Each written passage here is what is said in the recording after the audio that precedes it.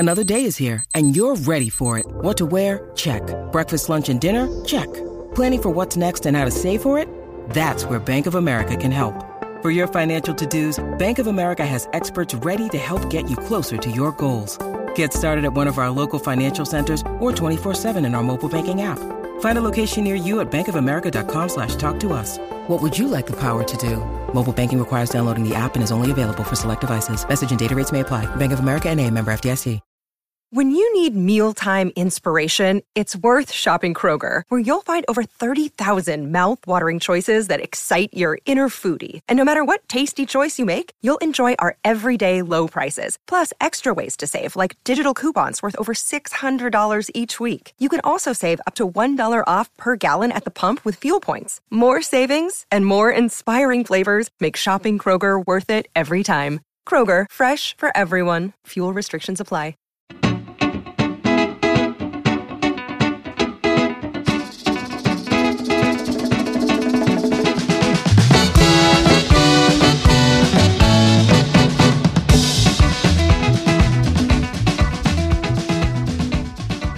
Hey, welcome to a new edition of Terry's Talking Podcast. David Campbell, sports manager at Cleveland.com, alongside Terry Pluto, award-winning columnist from The Plain Dealer and Cleveland.com. How you doing, Terry? I am well, David. Good. I wanted to ask you, I grew up in Chicago, so the Yankees rivalry against the Indians back in the day was not part of my childhood. But I just happened to see, I don't know if you saw this, but a flawless Mickey Mantle rookie card sold within the last few days for a record $12.6 million. It's the most expensive sports card ever sold. That beat out a Hannes Wagner card that sold for $7.25 million before. And yeah, I thought that was kind of interesting. How did you feel about Mickey Mantle as a kid? I mean, was he kind of the guy you hated on the other team? Did you admire him because of what he could do? My dad always said he was the best two-way player he ever saw. It's funny, unlike a lot of Cleveland fans, I didn't have this big anti-Yankee thing other than, you knew they were good. You knew your team wasn't, but it wasn't like the legendary talk show host, Pete Franklin, when he came to town. I hate the Yankees, and he used to give out a promotion every year with I hate the Yankee Hankies. And it seemed for a while that, Cleveland would send Chris Chambliss to the Yankees for four guys that nobody could remember who they are. Rusty Torres, I remember, was one in a trade like that. And there were the two pitchers, if you remember, that had the family wife swaps, Mike Kekich and Fritz Peterson. Both of those, what? They did. They traded families. You could look it up, and older fans remember this. And later on, they both kind of passed their way through Cleveland. All right. I'm just telling you, it's a fact. No, I believe it. Leaving anything out. So the Yankees at the old stadium, that's one of the things that they would give them a crowd. Now, here's an interesting thing, David, that when they were talking about expanding from 2 to 3 divisions in each league, and the marketing department of the Indians at the time, this is when Dick Jacobs owned them, wanted Jacobs not to go into the new Central Division. They said, stay in the East, because at least we'll have crowds when the Yankees in Boston come to town. And Jacobs said, and at least we'll lose to Boston and the Yankees all the time. Why don't we go into a division with teams that are more in our area? The White Sox would have been the only big market team. The rest was Kansas City and, Detroit, etc. So he pushed for that, and it was a decision, I really believe, that helped change the course of baseball here. Yes, Tampa Bay kind of finds their way to contend in that East, but it's a nightmare for a mid-market team. Meanwhile, the Indians/Guardians have been very good in the Central for since '94. The strike year they started to contend. Yeah, I'm always interested to hear kind of old Yankee. We used to come here to visit in the summers when I was living in Chicago, and we would drive by the ballpark when the Yankees were in town, and there were 70,000 people, and the sky would be lit up at night. And I just thought it was the most amazing thing. I'd never heard of 70,000 people at a baseball game before. I know that. Well, in my perception, because I'm really young now, I want to say the first baseball game I remember going to with my dad was in 1961 when Roger Maris and Mickey Mantle were going for Babe Ruth's record. I recall sitting in the upper deck behind the plate watching that game. No and kidding. One of them hit a homer. I don't remember anything else. I actually found a appreciation of that team. Tony Kubek and I, a long time ago, did a book called 61 about the 61 Yankees and about Maris and Mantle. And I knew Kubek fairly well back when he was first he did network broadcasting, and he was doing the Blue Jays. And so a publisher approached me about doing a book on the 61 Yankees. And so I turned to Tony, which was great because he was very interested in saying that the story of the Yankees haven't been told in terms of what kind of people those guys were and that. So I really liked talking to a bunch of them. This is right after Roger Maris had died. Now for the book, though, Woody Ford and Mantle would only talk to Tony, but he did a bunch of preliminary interviews. You could probably find it on Amazon or somewhere. 61. It's one of the favorite books I've ever done. Even if you hate the Yankees, I think you find that really interesting. Rocky Colavito loved that book. Because, of course, that was sort of his era, too. Sure. But he said he found a lot about the what things he didn't know. How about this? Part of the year in 61, Mantle and Maris were sharing a big apartment suite in the Bronx, and they drove in this Cadillac to the park together every day. The New York press tried to have a rivalry between them and that, but they actually were really big buddies. Yeah, not surprising. But all right, Terry. So yeah, I'm always interested in kind of baseball card. When I was a kid, baseball cards, you just kind of threw them at your friends and traded them. And this one was apparently 9.5 out of 10 in terms of being mint. And I don't know. I think kids should play with them. So yeah, I'm always astounded on that stuff. So yeah. All right, well, let's talk about some modern day baseball here, Terry. The Guardians, 67-59, getting back from their trip. They had some trouble scoring runs at some key times. They're still 2 games up on the Twins in the division. They're 5 up on the White Sox, and they're taking on the Baltimore Orioles starting tomorrow, which is Tuesday at Progressive Field. And go figure, the Orioles are 67-60. And people there have been waiting for this team, for this young talent to kind of coalesce in Baltimore, and it looks like they're finally doing it. But so the Guardians are off today, Terry, and they really needed that off day coming off the trip. You know they're always thinking about what adjustments they can make. What do you think they need to be adjusting heading into this week? Well, first of all, when I looked at the Orioles, I have a soft spot for the Orioles because I covered them in 79 with the Baltimore Evening Sun. Earl Weaver's the manager. And in a lot of ways, they were kind of like the Guardians of the last 10 years. They weren't winning World Series or anything back at that point, but they were in the playoffs all the time. And it just seemed like they would never be bad.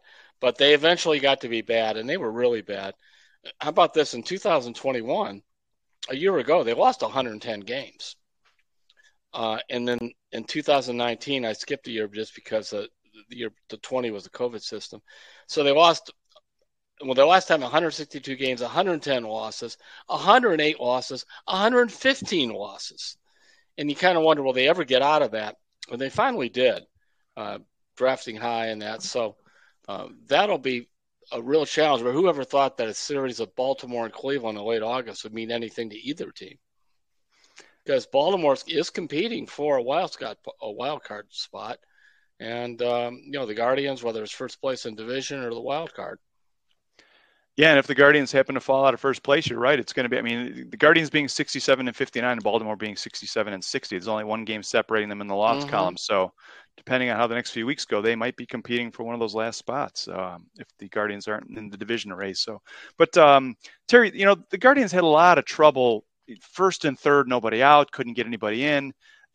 They missed a lot of opportunities. Is there anything you would change or tweak in terms of what you're seeing in the lineup, what the pitchers could be doing, the use of the bullpen, or is it just a matter of staying the course here? Yeah, they're pitching really well. So that I don't see any big changes there.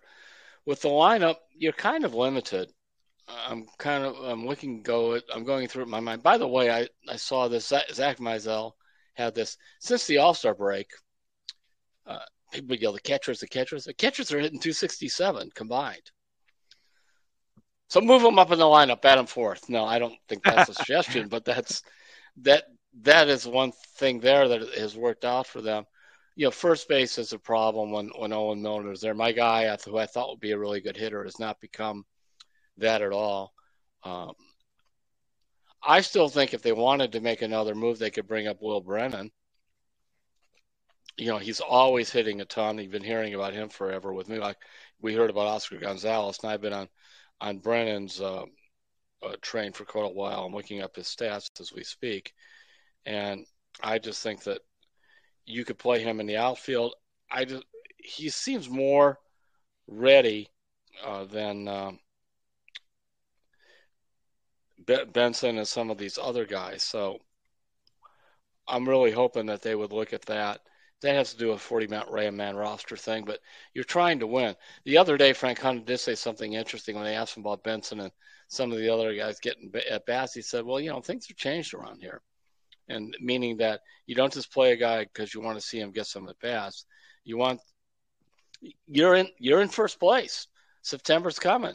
You never know. You would think you're going to be there again next year because the team's young, but so many things go wrong that it's hard to just assume everything indeed will be right. So I would really, that's one move I might make.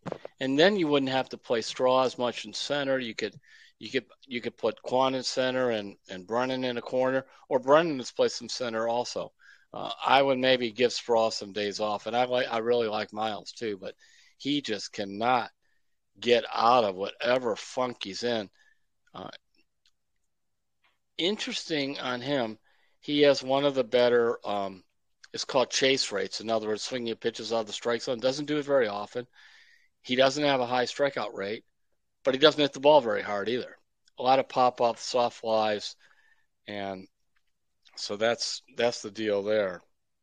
Well, Terry, when you see somebody who's struggling like this too, it's in the season, it's easy to make little adjustments with your hands. But when you see a guy struggling like Miles Straw has been, it's almost like you wonder if he needs a complete swing rebuild. And that's really hard to do in season, isn't it? Yeah, it is. Or what happened to his swing? See, that's the other thing that you go, well, what's going on with him? Because he was a 255 career hitter before this. He hit well enough that they said, hey, we want him to, I think it's a 5-year contract they gave him. So it's really odd. I mean, Will Brennan right now at AAA, he's hitting 308 and 817 OPS. I saw him in spring training last year. I just fell in love with the swing, a nice contact type swing. I think he'll be good. So, Terry, with a team this young, I mean, we're in the middle of, the end of August. I mean, it's almost September. Mm-hmm. With the youngest team in the majors, there's kind of two parts of it. One is just hitting the wall. A lot of these guys, especially with COVID, as you mentioned, didn't have like really long minor league seasons the last couple of years. And the minor league seasons are shorter anyway. So there's kind of the hitting the wall or whatever sometimes rookies call it. There's that. And then there's the pressure of having to compete in September and win a division. Do you think either of those are concerning in terms of this team being so young, as from what you've seen of these guys this year? Well, logically, none of this should be happening. They have one of baseball's lowest payrolls. They have the youngest roster. As far as I could tell, unless I'm missing somebody, they have only 2 players heading into the season who ever made an All-Star game. That's Bieber and Ramirez. And if I just sort of tell you that this team has an average age that's less than the average AAA team, has like the 26th payroll or whatever it is out of 30, and only 2 guys that have ever made an All-Star game in their career, what do you think they would do? That sounds to me like 72 and 90 or something like that. Not what it is. So, yes, you could bring up these guys and there, but we just have to wait and see if they can continue this. Remember, during the season, too, they've had some like 7 to 10 day periods where they just didn't hit. They looked, the enthusiasm, everything, the air was out of the balloon, and they seem to be in trouble. And I also think that that's what we saw a little bit in Seattle. I'm curious to see how they do against Baltimore. I believe they have like of their 36 games, something like or whatever they have left. I think it's like most of them are at home. I think like 2/3 of the games are at home. Yeah, that sounds right. And last two games in Seattle, 5 hits, one game, 6 hits another, Yeah. and especially toward the end of a trip, it seems like sometimes they run out of gas. Yeah, it's 23 out of believe it's 23 out of the last 35 are at home, and they've been a pretty good home team.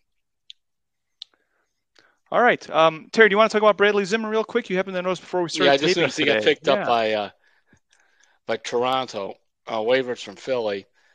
He's batting 130.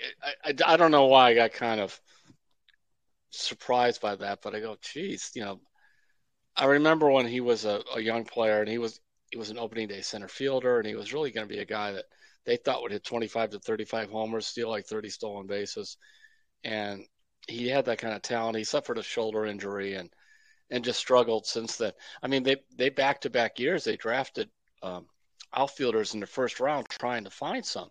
They drafted Naquin, and they had 3 consecutive years. They drafted Clinton Frazier, Naquin, and Zimmer, hoping one of them would do something. And, Naquin's been a marginal guy sticking around. Zimmer's been hurt. Frazier's had problems.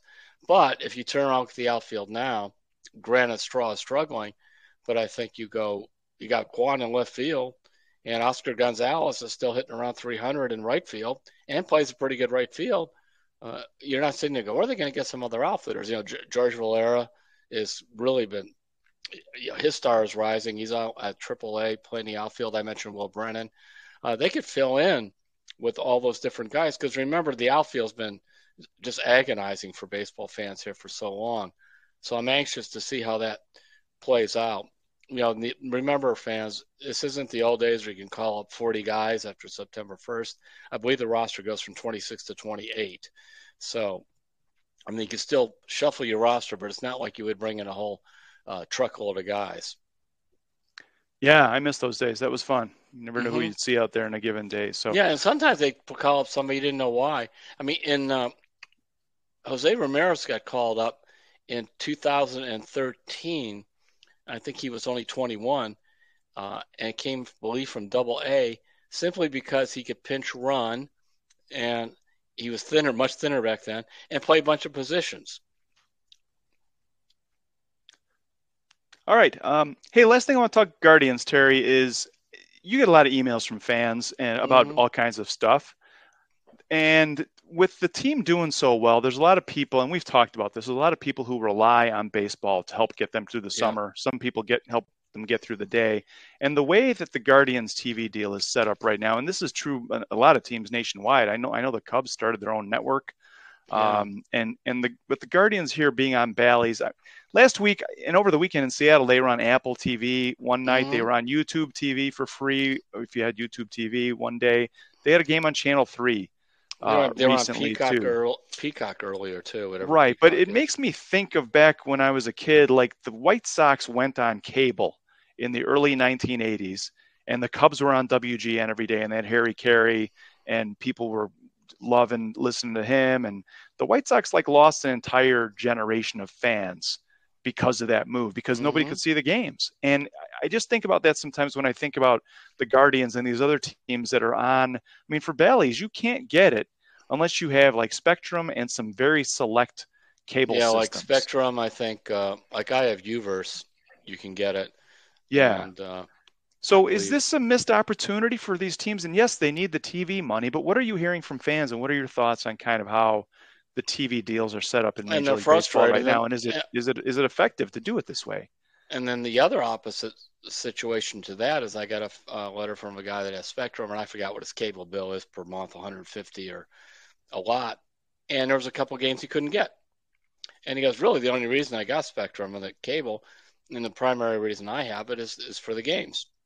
So, and I didn't realize the other night that I forgot which, it might have been Apple time. I don't know. I couldn't find the game. And it just seems to me if you're going to have a deal with a cable company like Bally's, then even if the game is on YouTube or whatever, it still should be on Bally's. because you charge your people for all these games. Yeah, you'd think so. And the other thing, Terry, and this is the thing that's really crazy, is that if you give Major League Baseball, whatever it is, $300 or two something for the whole package, for what is it, MLB Extra Innings, I believe it's called, you cannot watch the Guardians games if you live in the Cleveland market, but you can watch every other team. Yeah, I wasn't even aware of that. So you can pay for the gold standard of MLB video packages, and you can't watch your home market team on that package. I don't get it. I just don't. And I know the Guardians' hands are tied because they've signed this deal and they're making revenue from it, which is helping pay for the team and the players. It's the same thing. Like I was up when I was in the Upper Peninsula, it was the Bally's Detroit, and it's the same thing going on where the Tiger game was. And baseball does a lot of stupid stuff, David. I mean, you just get right down to it. They do dumb things. The NFL puts out their schedule, and granted, you won't have as much attention to it, but they're smart enough to know that you don't put out your NFL schedule for the following season. And for example, they're not going to put out the 2023 schedule in week 12 of 2022. But baseball just did that. It kind of just floated in on email. And like, oh, they open in Seattle. So why am I looking at this now? Who's going to buy tickets for these games anyway right now? It's just strange how they do those things. Then they turn around and they threw their draft into the middle of the All-Star weekend. Why are you doing that? You want to, put it out separate. I mean, that was one of the few things they had going on, remember, during the COVID year. The baseball draft. I wrote more about the baseball draft that year than any other time because nothing much else was happening. But it got a lot of coverage on ESPN and elsewhere. Yeah, and you just wonder if kind of with the short-sighted money part of it, if they're losing a long-term benefit here. I don't know. It's easy to say when you're looking at it from the outside. It just doesn't make sense, some of it. It doesn't make sense. It's short-sighted and it's stupid, and it's not hard to say, why are we doing this? Let's fix it. Granted, I know the baseball game will never have the baseball draft, will never have the sizzle of the other two sports, but it's still your team's drafting these guys. I actually started paying attention to Stephen Kwan because Cleveland drafted him in the 5th round. I forgot what year it was, but Kwan's Oregon State team was in the College World Series, and there was a pitcher they drafted from South Carolina. So I jotted down a couple of those guys, and then what I did was I kind of spotted when their games were on. I saw Kwan play parts of 2 games. I kind of said, that little guy, he's like kind of what we saw now. He's on base all the time. He doesn't swing and miss. I mean, granted, you got to be sort of a hardcore person to do it, but they're out there. But this thing they had the draft after the College World Series. Yeah, in the NFL, you're right, Terry. They have like a big thing every month. Every month they have something, and I think the MLB could learn a lot. So, all right, let's take a break here. We are going to come back. We're going to talk some Browns. You got some people kind of asking you about whether Josh Dobbs should start, and I want you to kind of talk about that. And we will also – we got a really interesting Hey Terry question. Somebody, Terry, laid out a trade between the Browns and the 49ers for Jimmy Garoppolo. And he put a lot of effort into this. It's really interesting. I wanted to get your thoughts on that, and we can talk about the Jimmy Garoppolo thing, which has kind of been floating around this week. So that's a good Hey Terry question, and we'll be right back on Terry's Talking. With threats to our nation waiting around every corner, adaptability is more important than ever. When conditions change without notice, quick strategic thinking is crucial. And with obstacles consistently impending, determination is essential in overcoming them. It's this willingness, decisiveness, and resilience that sets Marines apart. With our fighting spirit, we don't just fight battles, we win them. Marines are the constant our nation counts on to fight the unknown. And through adaptable problem solving, we do just that. Learn more at Marines.com. We are back on Terry's Talking. David Campbell and Terry Pluto. Terry, let's get into the Browns here. Browns are coming off a 21-20 loss to the Bears at home the other night to wrap up the preseason. And the big day for cutdowns is tomorrow, Tuesday. They're going to have to be down to 53 players. And a lot of times you'll see guys come back. They'll get cut and re-signed depending on kind of what happens. But tomorrow is kind of one of the big days to get down to 53. After what you've seen in 3 preseason games, are you worried about this team, Terry, or not so worried? How would you categorize They have made that? these games unwatchable. I don't know what to make of the team from watching the preseason games because they just don't want anybody to play. They're always worried about somebody getting hurt. Of course, Nick Harris did get hurt, for the whole season. So I saw a little more like when they played the Eagles in those practices. In the end, what you do, you make a whole list of all these players. Is a team with Kareem Hunt and Nick Chubb and Amari Cooper, and I am worried about the offensive line because I don't know if Conklin and Willis can hold up. But when you look at those guys in your backfield and Cooper, and I think Njoku's got a chance to maybe look like he might be sort of worth the contract. We'll find out.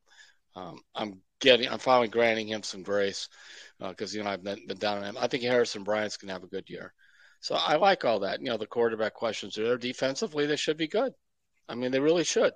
So regardless of how they played, and let's put it this way: if Kevin Stefanski comes out in Baltimore and says the first thing we need to do is throw 4 passes to Anthony Schwartz in the first quarter, maybe he should be fired. In the opener against Carolina, yeah. Yeah, that's what I meant. Yeah, Carolina, not Baltimore. Or even Baltimore, too, as far as that goes. What are you doing? Right. And I get it. It's kind of like you wanted to see if Schwartz can get himself together. But even if you do the depth chart right now, Cooper's number 1. Donovan Peoples-Jones or Bell are 2 and 3. So this guy's number 4. We are talking about the fourth receiver on a group that's really not very deep. Now, David Bell, every time I've seen him play, whether it's in practice or then his final was in the game the other day, you throw the ball to him, he catches it. That's it. That's a good thing. When I was watching the workouts where they were playing the Eagles, Brissett was really looking to Cooper and throwing the ball to him, and he catches it. He runs great routes, not good routes, great routes.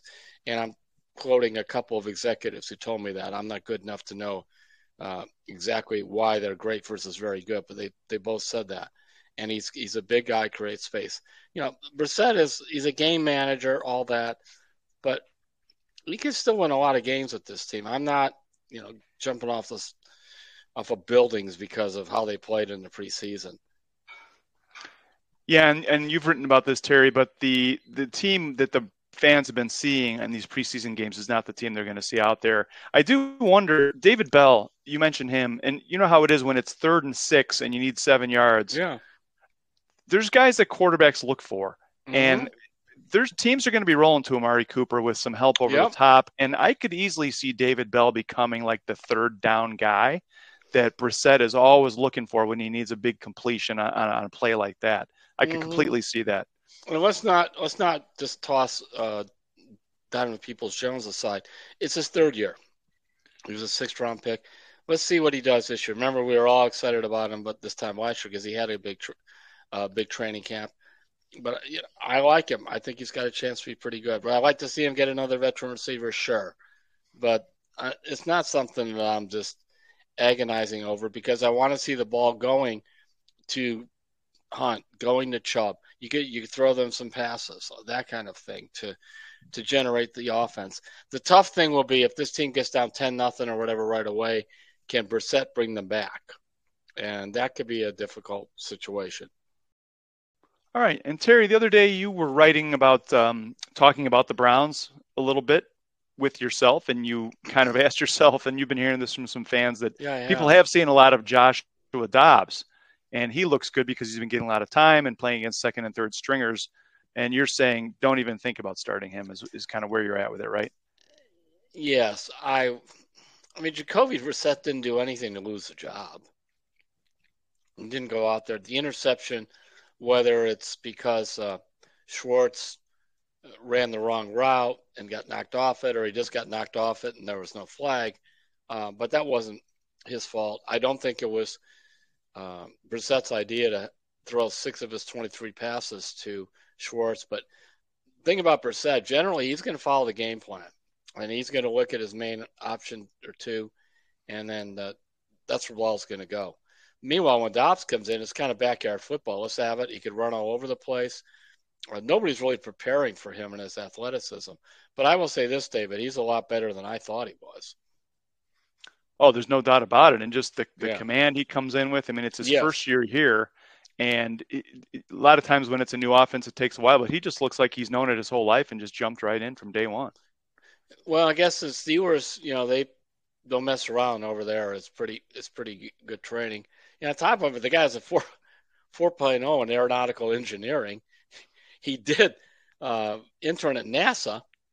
Now, keep it in some context, the Steelers took him, I believe, in the 4th round, and they had him for a few years. And then they traded him to Jacksonville in 2019. Jacksonville gave a 5th-round pick for him, never put him in a game.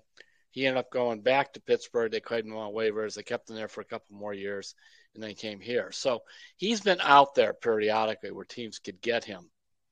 And I was told that it's one of those guys you kind of lock him into the pocket some, and you'll have trouble, throwing the ball downfield and that.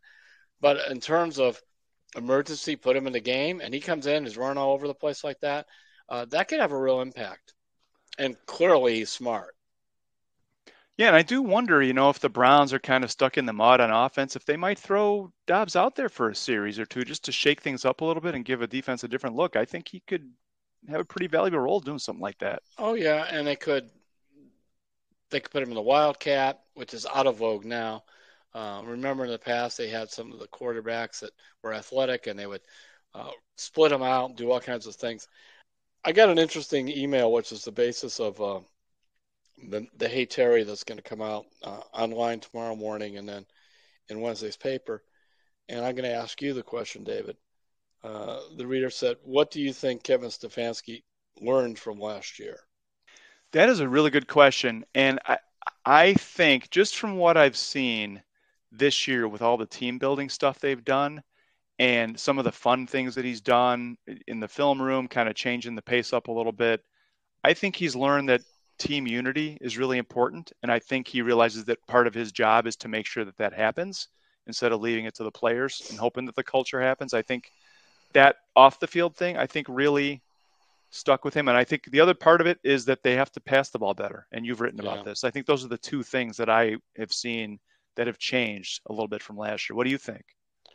Well, what I'm hoping they learn is, number one, if you have a quarterback who's hurt and he's playing like he's hurt, even if the medical team says play him, don't play him. Go to the other guy. So, for example, if Brissett were to hurt his knee or something and his edge was gone, don't just lose your whole season being stubborn that way. Secondly, he wants to have this passing game, but you have this dynamic running game, and I hope that he's learning ways to get the ball in the running back's hands more often, as opposed to just handoffs. The short passes or flips with the old-fashioned sweeps, that kind of stuff. And I'm hoping too that Stefanski just, his press conferences are never going to be any good.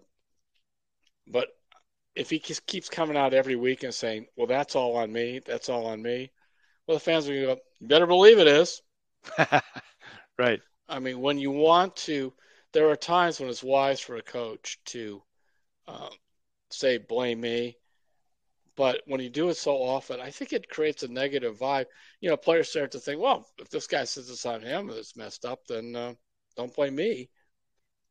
A lot of times I think they're protecting the players, and that doesn't mean you criticize them, but falling on your sword for no reason, which I sense he did last year. I just saw stubbornness last year. One was the stubbornness to stay with Baker. Two is the stubbornness to throw the ball at times if you're going to have a quarterback like that, then you're going to have to run it more. Defensively, we can't really talk much about because that's all Joe Woods' department. Now, that unit has to be, for them to really be in position whenever Watson comes back, I think that's got to be a top 5 to top 7 unit. We'll see if they can do that. Yeah, and I think stubbornness is an interesting word choice, Terry. Yeah. I mean, they ran 3 tight ends, 13 personnel, way, way, way more than anybody else in the entire NFL last year. And Kevin Stefanski's like, this is what I do. This is what we're going to do. We're going to run 13, and we're going to run the ball. And I think you're right. The stubbornness maybe is not as big of a thing as it was last year. I think he's a little bit more flexible. And they only have 3 tight ends on the roster. I mean, So they ran all these tight end stuff, but they didn't throw the ball to tight ends. It was very strange. Yeah. So I think this year we're probably going to see them running more out of 2 tight ends, 1 tight end, maybe some more spread guys out a little bit, and run with not a stacked line like you did last year, an 8-man box. I mean, how many 8-man boxes did they try to run against last year? A lot. David, Kareem Hunt's a dynamic weapon that has been underused here, and not just in terms of handing him the ball, but his ability as a receiver. Actually, close to the goal line. I love Nick Chubb. I'd rather give it to Hunt.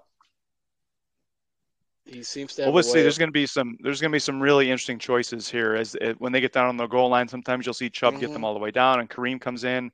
But yeah, who gets those carries and how they get the ball into the end zone is going to be really interesting. The rule against them playing together has to be taken off the books right now.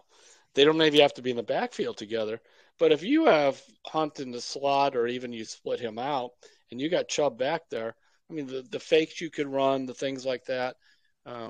That's what these guys are paid to do, come up with that stuff. I mean, how would you like to be some of these other teams? It's like we have Kareem Hunt and Nick Chubb, and boy, these guys are really good, but I can't quite figure out how to get the most out of them, as opposed to these other teams that have these running backs you've never heard of. And I mean, just get it done. Yep, find a way. So, all right, real quick, Terry, before we move on, Cade York, who is you know how much Browns fans love their kickers. I love kickers. Oh, yeah, of course.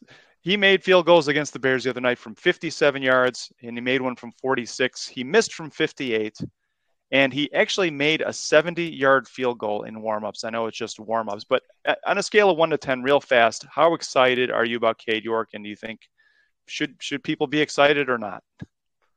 Well, they made a big investment in him for a kicker, 4th round. People act like 3 points are 0. It reminds me a little bit of the thinking in the NBA, where you either shoot a 3-pointer or forget it. Or you either score a touchdown or forget it. 3 points are 3 points. Baltimore, by the way, has proved that over the years with Justin Tucker. How many games has this guy won for that team, including not only against Cleveland, but others? In terms of leg strength and that, he has the Tucker raw tools. Now, we will find out as the weather changes, the pressure comes up, how he handles all those things like Phil Dawson did. But he's got a stronger leg than Phil Dawson. But this is the first time I've seen a kicker since Phil that I'm excited about. And I've always been big on in the NBA line. I hate, 3 points are better than 2. But guess what? 2 points are better than none. And it's the same thing in football. 7 points are better than 3. By the way, 3 are better than none. And I think it also, even if the offense stalls, when you do kick the field goal, you sort of give your team a lift of, okay, they got 3 points. Now, I remember Romeo Crennel a couple of times would be down like 21 to 3, and it's the middle of the 4th quarter, and it's 4th and 3, and he kicks the field goal. No, not then. You need touchdowns then. All right, so people should be excited, and yeah. I can't remember a Browns kicker ever having the leg to do a 70-yarder. So it'll be fun. And the fact is, we're spoiled here because whether you go Matt Barr or Lou Groza, Don Cockcroft, Dawson, you haven't had to go through all that like they did the last 7 years with trying to find a kicker. By the way, I keep getting, will Phil Dawson come up? Phil Dawson is coaching a high school team in Austin, Texas, which is like coaching a pro team. Remember that. This is big-time Texas football. Yep, so he's got his hands full. He's got his hands full. I'm sure I know he's talked once to Cade York on the phone, and probably there's no reason to talk now until the weather gets funky where Cade can really see what Dawson and the Browns fans are talking about. All right. Let's get into the Hey Terry segment of the show here, Terry. This one is from Thomas Shaw. And Thomas, you sure put a lot of thought into this, and we really appreciate it. I'm just going to kind of read the highlights of what you got here. He says, please forward this to Coach Stefanski and Andrew Berry ASAP. Browns trade Kareem Hunt to the 49ers for Jimmy Garoppolo and JaMycal Hasty, running back. He says, simply put, the Browns cannot tank the year given they have no first-round pick in 2023. Jimmy Garoppolo, we're on the Browns right now. Who would be the starter week 1, Brissett or Garoppolo? Garoppolo would be. Brissett has never won anywhere he's gone. Might get you to 6-6 at best to week 13. Garoppolo's won everywhere he's gone. He gets you 2 more wins and 2 less losses than Brissett at the very least. And he did a big chart, Terry. He broke down Jacoby Brissett's win-loss record versus Garoppolo. Brissett is 14-23 as a starter. Jimmy Garoppolo, he's got 33-14. Completion percentage, 60.2 for Brissett, 67.7 for Garoppolo. Quarterback rating, 83 for Brissett, 98.9 for Garoppolo. And postseason appearances, none for Jacoby Brissett, and Garoppolo, of course, 2 NFC championship games and 1 Super Bowl in 3 years. He says that they should get Garoppolo, Hasty, and a 3rd-round pick, and the 49ers get Kareem Hunt, and the Browns take on $18 million in salary, and they would lose $6 million, so it would cost them basically $11 or $12 million. So there's a lot there, and I don't know that we've ever really gotten deep into the Garoppolo thing here, but where do you stand on that, and is this a good trade? A couple of things going on. If I were to make that trade, I would have probably wanted to do it at the starting training camp. Number 2, how is Garoppolo's shoulder? The operation that he had was on his throwing shoulder. I thought it was significant that Kyle Shanahan mentioned that, we've had him here 5 years, is the exact quote. He's only finished 2 of them. Now we're really talking and filling in 11 games. If the Browns did that, I would be fine with it. I'm not sure how much of an upgrade he would be. I know statistically it looks good, but this is the old supporting cast versus, in a lot of ways, football is like restaurants and location. You put up a pretty decent restaurant, and a great location becomes a great restaurant. You could have they serve up really good food, but you can't find it. It's kind of like a quarterback who was told to throw to Anthony Schwartz all the time, or there isn't much talent. You can't. It's hard to judge them, but unless things have changed in the last week. But the conversations I had a week ago, they just were not going to go down that road, and they would rather play with Brissett and Hunt than trade Hunt. Now Hunt would be really good in San Francisco. That's a run-based offense. But if they turn around, change their mind, and did that, I'm okay with that. That's a good. Who did that? What's his name again? Yeah, Terry, his name is Thomas Shaw, and he sent that in via email. And speaking of which, if you want to send us an email, we'll try and get it on the podcast. You can send it to sports@cleveland.com and just put Terry's talking in the subject line. So here's my thing, Terry. If Jimmy Garoppolo is so good, why aren't the 49ers starting him, number one, and letting him go for a guy who's unproven that they drafted a couple of years ago? I mean, how many years did Aaron Rodgers wait behind Brett Favre before he took over? And here Garoppolo is so good that they're going to shove him out and put Trey Lance in there, like after 1 season on the bench, basically? It just doesn't make any sense. And the 49ers know what they're doing. Yeah, they do. That's why I said if the Browns want to go and do that, fine. Because you haven't hurt you don't hurt your quarterback situation by bringing in Garoppolo. You don't, because you always go to Brissett anyway or whatever you want to do. They're all on 1-year contracts. But to your point, and the point that I mentioned, I think they just feel that this guy just gets hurt, and they're tired of it. And on top of it, he's a game manager also. Now, there were some reports that came out. I forgot where. I think I remember the source, but I'm not going to mention because it's not positive, that he wasn't as hard a worker as people think. Which may or may not be true, yeah. May or may not be true. But it's interesting that came out. But in terms of, to your point, here's a guy with a 33-14 record and completes 67% of his passes, and he's still sitting there. Yeah, I mean, if you watch the 49ers, Terry, their offensive line is amazing. Yes. And they've got Debo and they've got Kittle and they run the ball, and it's a lot of misdirection and handoffs and short dump offs. And Jimmy Garoppolo is not firing the ball into windows 25 yards up the field to guys who are tightly covered. It's just not what he does and can do. If you view him as a slight upgrade over Brissett, and now I don't have to worry about a backup quarterback, even if Jimmy G gets hurt, I got Brissett. Fine. If you view him as he's going to come in and go 8-3, you're probably overly optimistic, given that he would have no training camp and whatever his shoulder situation is. Because like he's working out with the 49ers, but he's not in like real practices with the 49ers. It's kind of he's allowed to use the facility. He's a man without a country right now.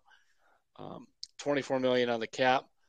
See, what the Browns want to do, yes, they can afford this year to add Jimmy G and all that. I think they're $48 million under. They want to roll most of that into next year because right now, next year on the cap, they're like $28 million over. So that's why they're reluctant to do that. I mean, this is all, if the old thing, if Deshaun Watson plays great, it's all worth it. But you're seeing all the different prices you've paid for Deshaun Watson, whether it's what hits your salary cap starting 2023, whether it's how to handle an 11-game suspension, whether it's all the negative publicity. I mean, there's a lot of stuff swirling around because of that move. And that's why for it to really work, all the draft picks that you don't have, this thing better pay off big. Oh, absolutely. And the other thing you got to think about, Terry, you talk about the salary cap. I mean, not that the Browns have dipped their toe into big free agents recently, but if Roquan Smith from the Bears is available as a free agent or restricted free agent, and you can't find the cap space because you signed Jimmy Garoppolo, that hurts. Like that's the kind of move that would, and again, I'm just pulling that out of thin air, but right. I mean, that's the kind of thing that where the salary cap does matter. And during the off season, so because people are stuck on the salary cap for this year without looking at next year and without realizing they want to roll most, if not all, whatever they have left, whether it's $48 million or $40, they want to roll that into next year to create a whole bunch of breathing room. Because also that's when Myles Garrett's contract really kicks in and a couple others. Denzel Ward, really good site to look at this is overthecap.com. People love that sports tack or whatever site. Spotrac, yep. Yeah, I'm not nearly as high on that as I am on Over the Cap for football. For baseball, I like Cots Contracts, which is Baseball Perspective, or Fangraphs, which is very good too. Either one of those. All right. So Over the Cap should call us and be a sponsor of next week's podcast, Terry. We'll give a nice plug there. But when I hear questions like this, it's like that's where the information is. Yeah. All right, Terry, we got one more question. This one's about the Guardians. He says, this one is from Caleb Mackey from Columbus. He says, hey, Terry, my wife and I were watching the Guardians play San Diego with Clevenger pitching the other night. My wife commented that it's probably not that big of a deal for Clevenger to pitch against the Guardians because he wouldn't know many of the batters that he was facing. I thought that there was no way that could be true till I looked up the 2020 roster, excluding pitchers. Wow. The Guardians have completely overhauled their roster. It's remarkable. Jose Ramirez is the only batter left standing from that 2020 opening day roster. Maybe it doesn't feel like such an overhaul because there's so many starting pitchers that remained, and they've overhauled the roster largely by bringing up familiar players from the minor leagues. But Caleb says it's just another reason to praise the front office for the culture they've built, that they've been able to turn this over in such a short amount of time. That really is something, isn't it? Yeah, and then when you look at some days the starting lineup, Hedges came in that trade, Naylor came in that trade, Miller came in that trade. There's three of them there. And if you're starting like they did with Quantrill on the mound, there's four guys there that came in that trade. And Joey Cantillo, who's at AA Akron, they're very excited about too. He was part of that trade. But that is amazing. It's just like right now, I believe I mentioned this earlier, but I'm going to just underline it again. There's only two guys that I know of on the Guardians roster that made an all-star team, which is Jose and Bieber, before Clase and Jimenez. Jimenez, yeah. All right. Well, thanks for that question, Caleb. A really interesting point you made there. And there we go. So again, if you want to get a question to us for next week's podcast, sports@cleveland.com. Just email us. Or you can find Terry on Facebook and send him something there. We'll try and get it on next week's podcast. So that is going to do it, Terry. I think we're all set. Well, I appreciate it. It was great to get back doing it. And those are two top flight questions, by the way. Absolutely. And thanks to everybody for listening and for all the questions. We really enjoy hearing from you. And so be sure to send us your thoughts. And we're taping a little early this week. Terry is going to be out in the middle of this week. So this is kind of a rare Monday thing, but we'll be back at it next week. And thanks again for listening to Terry's Talking.